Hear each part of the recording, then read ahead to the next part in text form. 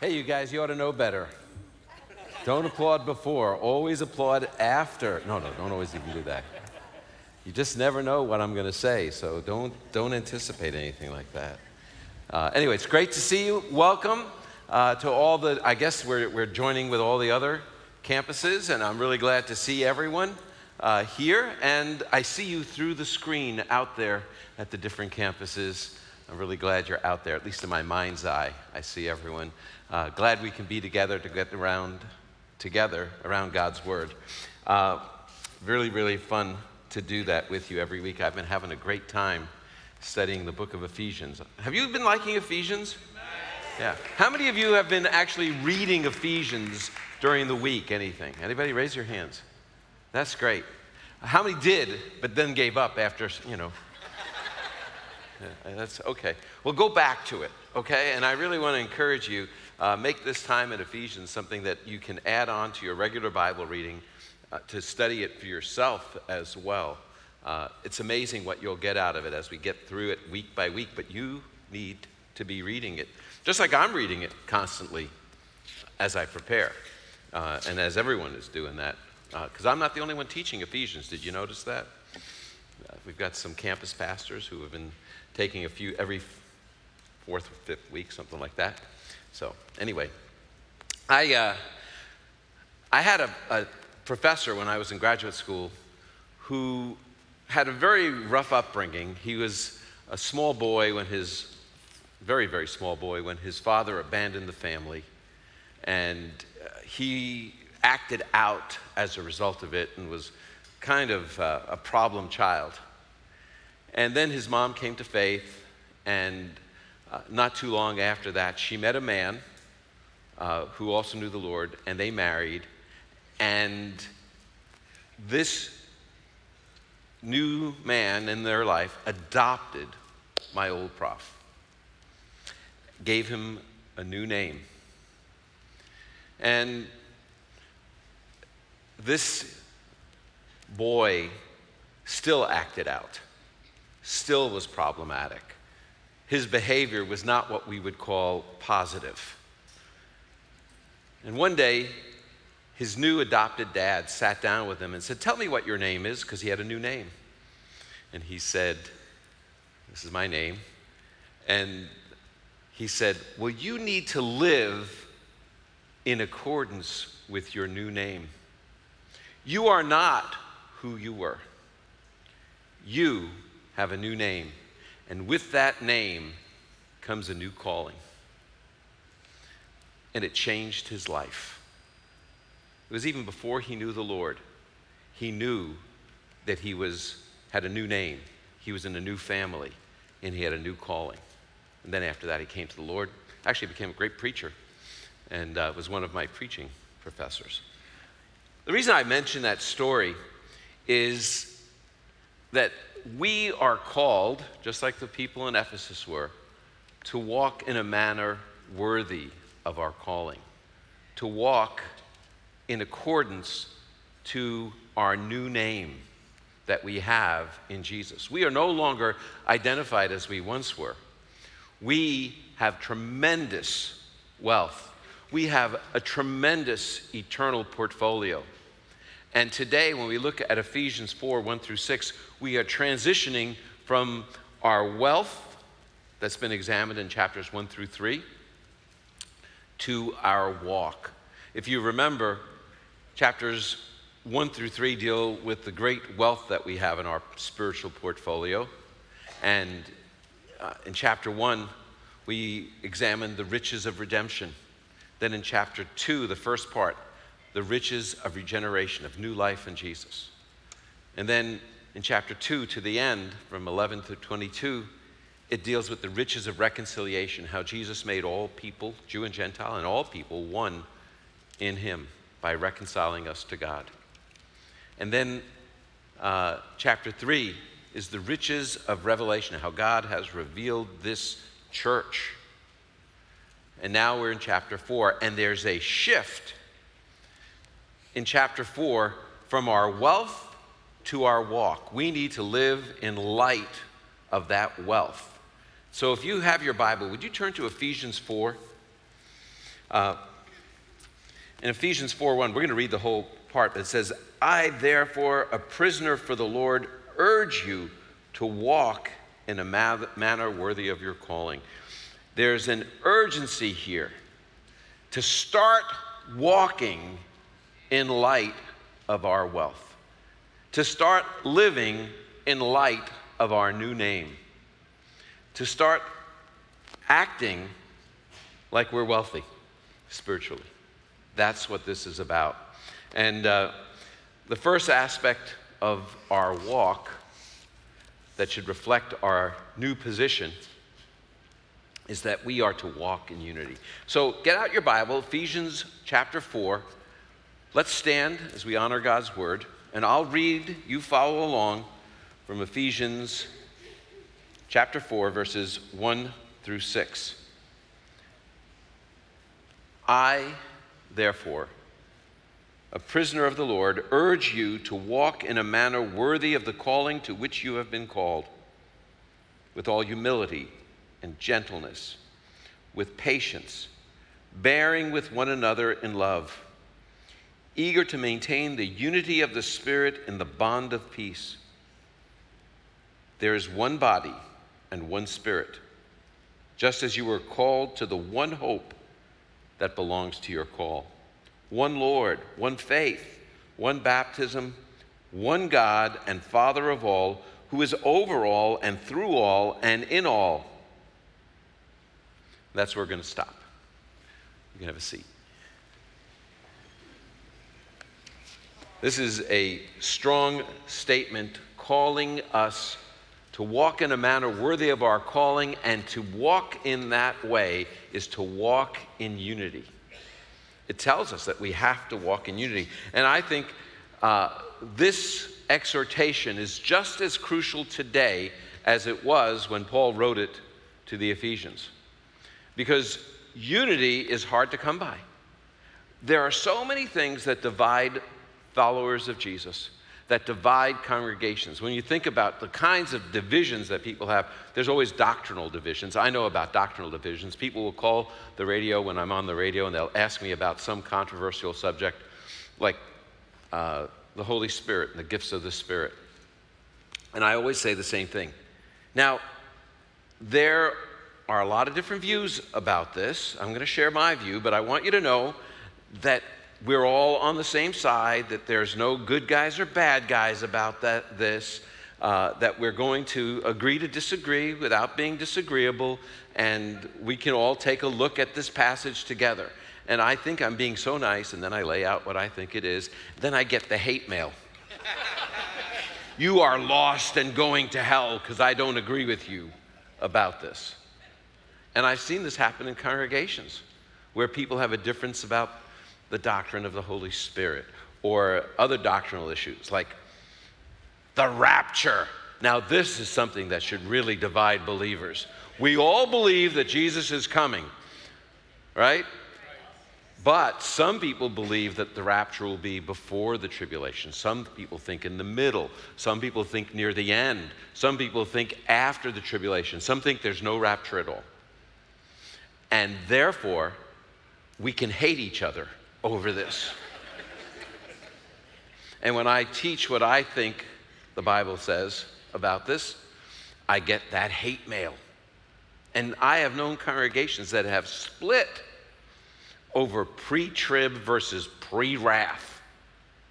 Like that is an issue of urgency. I'll tell you what's urgent in this passage.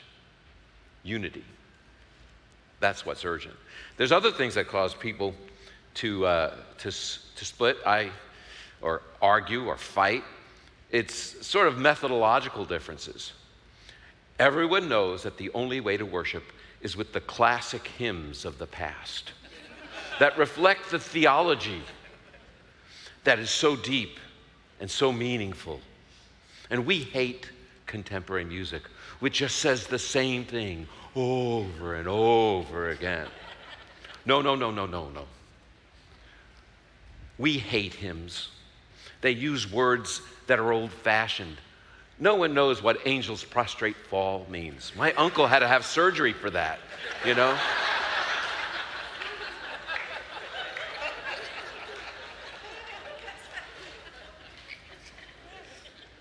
here's the point. People fight over something as stupid as that. They fight over it, and they divide the body of Jesus, the Messiah, over that. There's personal differences. I don't like that preacher's style. You know, I've heard people say about my style of preaching, he's too New York. I'm not sure what that means. He's too New York. I think it means he's too Jewish. It may or may not be. Or it could be he's too abrasive. Probably more likely. But the point is, people don't like certain kinds of styles. I don't like that person's politics. He's a Democrat. Or he's a Republican. As if that should divide the body of Jesus, the Messiah. Isn't that something? People divide over such stupid things. I don't even like that person's friends, you might say. So there are all these divisions, whether it's doctrinal, methodological, personal. There's also real selfish differences where we think of ourselves as, why is he teaching? You know, that's what people say every week when I come up here. Why is he teaching? What's that guy? I should be teaching. I'm a better teacher. I'm just as good. Or why is she in that position? Why is she in charge of the kids program here? I could do just as good a job or better. Or, well, what in the world? Why don't we have the nursery in this way, the way I think it should be run? Why is that guy an elder? I should be an elder. You see that? You may think no one will ever admit those thoughts, but they have them. People do have those thoughts. And then they launch a guerrilla campaign, and next thing you know, the body of Jesus, the Messiah, is divided. So here's what Paul says. He says in verse 1, walk in a manner worthy of the calling to which you have been called. And then in verse 2, he says, with all humility, gentleness, patience, bearing with one another, love, eager to maintain the unity of the Spirit in the bond of love. Here's what he is saying. We are urgently called to unity. And when he says this word walk, by the way, I want to give you a little background on the word walk. There's a Hebrew word that goes as the background for the word walk. And in Greek, it just means your manner of life. But I recognize that Paul, who wrote this, was a Pharisee. And there's a Pharisaic term for the Hebrew word halakha. Halakha was a term that was used and is used in rabbinics for how to obey the law of Moses. And it's the precise rules for obeying the law of Moses. And Paul grabs that word out and he takes it and he uses it in Greek. But what he is saying is, this is our halakha, our walk. And it's not the precise laws of the law of Moses, but it's instead, this is how we walk in the Spirit. This is how we live our life by the power of God's Spirit. It's not a rigid set of rules, it's the guidance of the Holy Spirit that leads us. And so he tells us, he urgently calls us to walk, and there are actually two characteristics. There's several aspects of these there's several distinctive characteristics, not just two, there's four here. But the first one is humility. He says, walk with all humility. Now, that's a hard one, because once we think we've attained humility, that's when we've lost it, don't you think? Walk with all humility. How is it that we can actually achieve humility? Well, first of all, we have to understand who we are. Understand who we are. Someone once said that understanding who we are is standing as tall as we can next to God. Then we understand who we are. This is what Teddy Roosevelt did. He went off into the wilderness with a friend, and his friend was named William Beebe. He would go out right before they would go to sleep in the wilderness. They would go out and stare up at the stars, and they would search for a tiny patch of light near the constellation of Pegasus. And this is what Roosevelt would say. That is the spiral galaxy in Andromeda. It's as large as our Milky Way.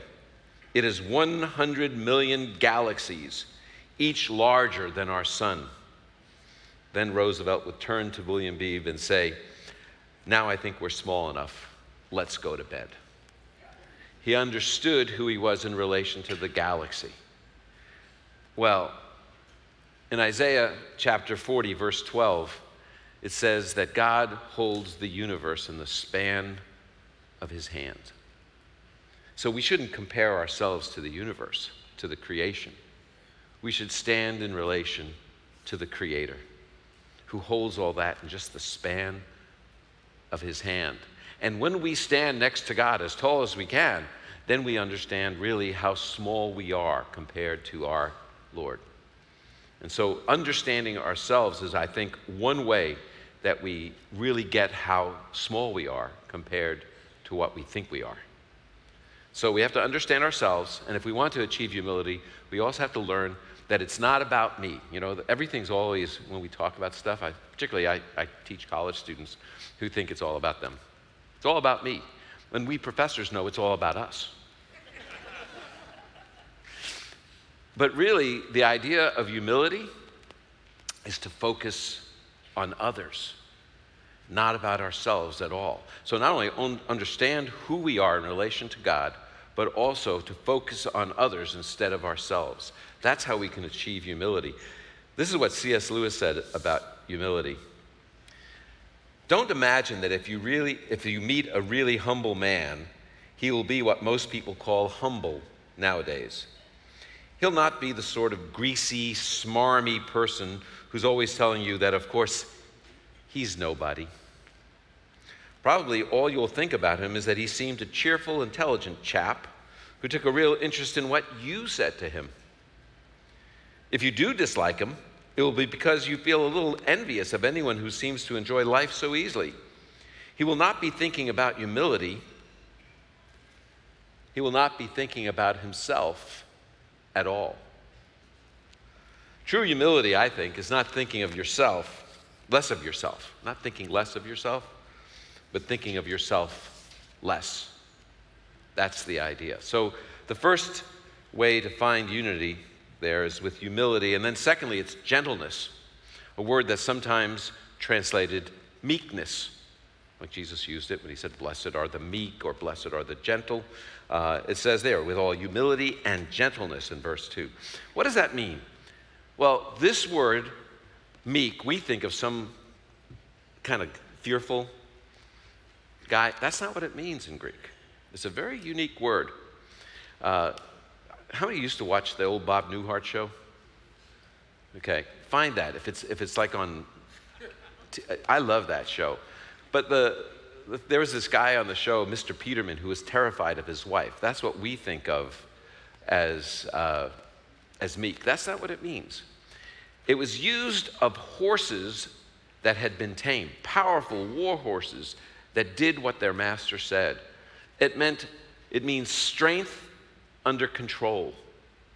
Think of the movie The Black Stallion, the wild black horse, that thundering racehorse that the little boy is able to ride because, this movie you probably don't remember, it's probably 35 years old, but he's able to do that because that horse has strength under control. And that's what we need. It doesn't mean that we're weak if we pursue gentleness or meekness. It's pursuing strength under control. It's using our strength to do what is right in the right way. My favorite example of true strength under control is, and I hate to admit this because I'm a big New York Yankees fan, but my favorite baseball player of all time was Jackie Robinson. I'm from Brooklyn, so that's good, But Jackie Robinson was chosen by Branch Rickey because he had strength under control. For a couple of years, Rickey said to him, "You're going to break the color." Now, he was not the best baseball player, best African-American baseball player, but he was the one who had the best character. He had strength under control. He says, they're going to call you every name in the book, Ricky told him. They're going to curse at you. They're going to come in sliding into second base with their spikes up. They're going to do everything they can to provoke a conflict. And you can't fight back, or you'll ruin it for all. And he asked Jackie Robinson, do you have the strength to do that? And Jackie Robinson did, and that's how he broke the color line. He was the great example of meekness, of true meekness in the Bible, of strength under control. Then there's a third characteristic of what it's saying here, that these distinctive characteristics that achieve unity. The third one is right here. It says patience. Do you see that one? Patience. In verse 3, humility, gentleness with patience. Patience means long-suffering, some versions say. Here's what I'll give you my definition of the word. Okay, you ready? The ability to endure aggravation without striking back. The ability to endure aggravation without striking back. Someone who could act vengefully, could fight back, but chooses not to. Now, I'm going to give you my favorite illustration of this, and that's my dog, Jake. There he is. He is a boxer. Now, the way we got Jake is that there was a little crime wave in our neighborhood, and in that crime wave, Eva said, you know, we need to get a dog with presence. We always had collies. And she said, we need a dog with presence. I don't want another dog, I said. She said, no, we need a dog with presence. And then she found him on rescue, and he's this kind of scary-looking boxer. You could see how he looks, don't you see that? Right? Yeah, so we named him Jake. But he loves my granddaughter. He just thinks she's the best. And he takes it as his job to supervise her at all times. And these pictures, I have probably about 20 pictures of this. This was taken over a long period of time. He just sits there. Now she's a little bit older. He gets right there in the middle of wherever she is playing, and she says to him, Jake, crowded. Jake doesn't care. He's there with her. Now, the interesting thing to me is that he will growl if there's a sketchy character walking near us while we walk him. He'll just growl at the guy, like, don't come near. But my little granddaughter, when she learned how to stand, I'll tell you how she did it. She would be next to him, and she would grab a hold of his ear and pull herself up. And the first time she did that, I was about 8 feet away, and I lunged to stop her because I thought, I mean, he's a good dog, but what will he do? And instead, well, all he did, he was sitting there, and she's pulling herself up, and he looked at me and said, huh? But could you help? And that's how she learned to stand. He was her prop. Let me pull your ear off, and I'll stand up. And he never once, no matter how aggravating she was, he never once struck back. Can you imagine being as patient as Jake when people aggravate us? No, that's not my normal attitude. My attitude is strike back, give it back. But Jake's our role model. Patience. Fourth characteristic of these distinctive characteristics that we're urgently called to is acceptance. It says in verse 2, bearing with one another in love. Some people call that forbearance. I call it accepting each other. The ability to put up with petty annoyances, not driven by bitterness or resignation. I'm not putting it up with it because there's nothing else I can do, but I'm driven by love to put up with petty annoyances. Listen, I'm going to be really truthful for you. I have many, many annoying habits and personality traits. You may never have guessed that, but I'm going to tell you my worst characteristic. I am unbelievably stubborn. When I get a hold of something, I make a bulldog look like he's passive. I am stubborn. Stubborn, stubborn, stubborn. My mom used to say to me when I was a kid, Michael, I pity your wife. I was like 12 years old. You will be the worst husband ever. Because I was so stubborn. And I still am stubborn, to be honest. But here's what I did. I found the one woman in the world that is forbearing of my stubbornness. In fact, she loves me enough that she appreciates it. Can you imagine that? If you ask Eva why she loves me, this is what she'd say. And of course, this comes from the background that we have, World War II, my parents going through the Holocaust.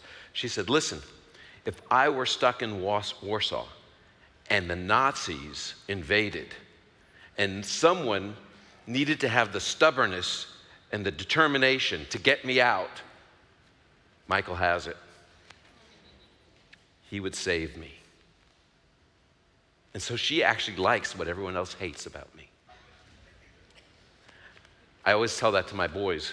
Marry the girl that loves you for what everyone else hates about you. That's what it means to bear with one another in love. That's what that's talking about. To finding those negative traits and seeing the good in it and loving that person for those negative traits, if you can imagine. So it's really clear here that there are these distinctive characteristics and they're urgently needed. Look at verse 3. Eager to maintain the unity of the Spirit in the bond of peace. The word eager means make every effort. You know, I hardly ever read from a commentary, but I read what Marcus Barth had to say about this word. He says, it's hardly possible to render exactly the urgency contained in the underlying Greek verb. Not only haste and passion, but a full effort of the whole man is meant, involving his will, his sentiment, his reason, his physical strength, and total attitude. That's what it means to be eager to maintain unity. To pursue it and to maintain it is to guard it, to protect it. We desperately need unity. Why? Because unity is what builds up a congregation, and what destroys it more than anything else is division. I don't know how much division you have encountered in your life. I was once helping out at a congregation that was probably the most problematic congregation I'd ever seen, and the reason I went to help it was because it was so problematic. Although, when I was teaching about, congregational work at Moody, I would tell students, if you see a problematic congregation, don't help. Run. Because if you try to help, they will kill you. They will call you Satan. Stay away. It's much easier to have a baby than raise the dead. It is. And yet I stupidly went in there to help them. And the next thing you know, the whole thing blew up in division. And truly in my life, I have never felt so bad. There is nothing ever, we have faced illness, we have faced family crises, we have faced all sorts of troubles. That one thing, a divided congregation, was the hardest thing I've ever encountered, if you can imagine. That's why it's so dangerous to have division, and that's why we are called urgently to unity. And it's also why Psalm 133 says, behold, how good and pleasant it is. How good and pleasant it is for brothers to dwell together in unity. So we see that there's these distinctive characteristics, and also unity is urgently needed. We desperately need it. Now, how are we going to get it? I mean, we know we have those characteristics. Unity requires urgent effort. I think we have to move ahead with some of these outlines. I've been preaching without mentioning the outlines. That's what I was talking about. This urgent effort of where it says that we should eager for unity, and also we eagerly look for it and guard it, and it's urgently needed because division destroys and unity builds up. Okay, now how are we going to get it? We get it because, secondly, this is the big main idea, or big point, I guess we could say, big second point, is that we already have a spiritual foundation of unity from or in the triune God. Look at verse 4, the beginning part. There is one body and one Spirit. God, the Holy Spirit, is the means of our unity. He says there's one body. That means all believers, regardless of our backgrounds, regardless of our denominations, regardless of our ethnicity, regardless of anything in our backgrounds, everyone who believes in Jesus is baptized by one Spirit and placed into the one body of Jesus the Messiah. We are all unified that way. That's why he says there's one body. We are right here, Harvest Bible Chapel. It's a congregation of many congregations. You know, we have all these different campuses, but that's not all. There are all these other believing congregations in Illinois, and we're one with them. And there are congregations all over the United States, and we're all part of that universal body. And all over the world, there are people who believe, just as we do, that Jesus died for us and rose again, and he redeemed us, and therefore we are all part of that one universal body. How is that achieved? By the Holy Spirit. One Spirit who places us into the body. That's what one body and one Spirit. The Holy Spirit, where all, 1 Corinthians 12:13 says, we have been all made to drink of one Spirit. So God the Holy Spirit is active in providing us a way of achieving unity. He is the means of our unity. One body, one Spirit. Secondly, God the Son is the focus of our unity. God the Son is the focus of our unity. Look at verse 4. Just as you were called to the one hope that belongs to your call. The one hope, what is our hope? Our hope, our one hope, is that one day the Lord Jesus is going to descend and establish a kingdom on earth. That is what the Bible calls the blessed hope.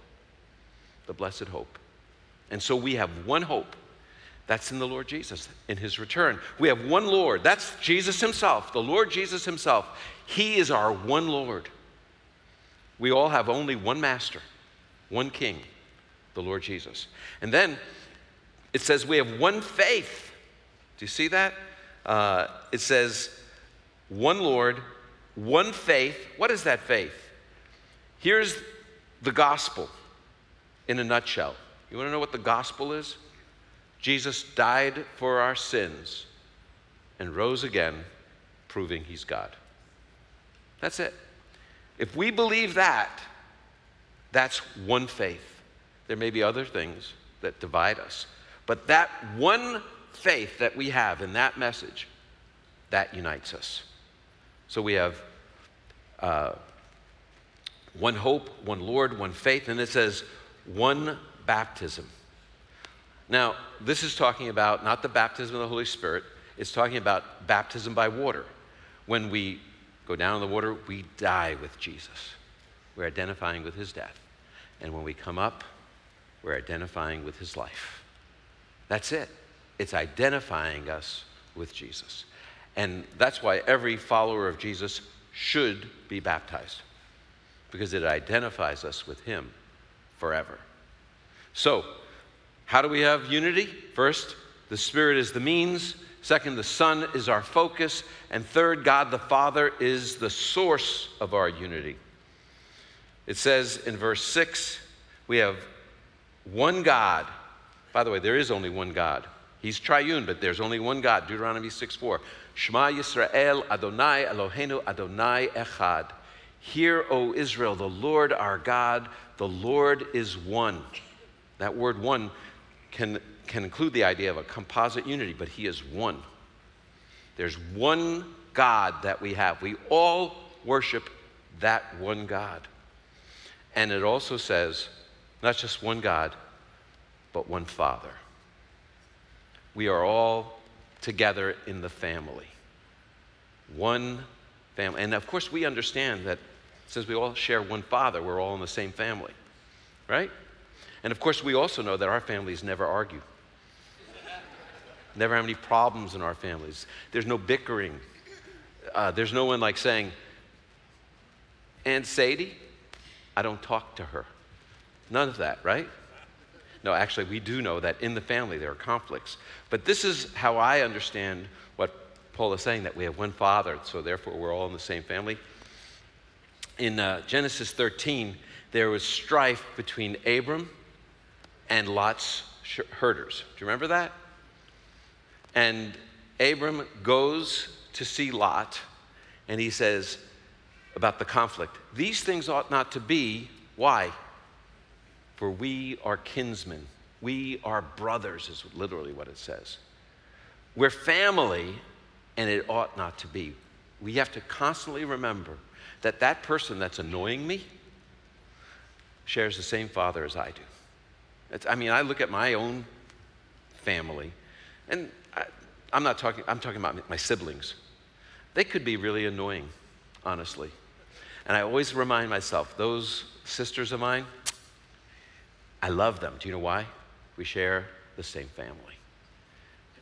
This is just unheard of, that families shouldn't get together. Although we see it all the time, it should not be.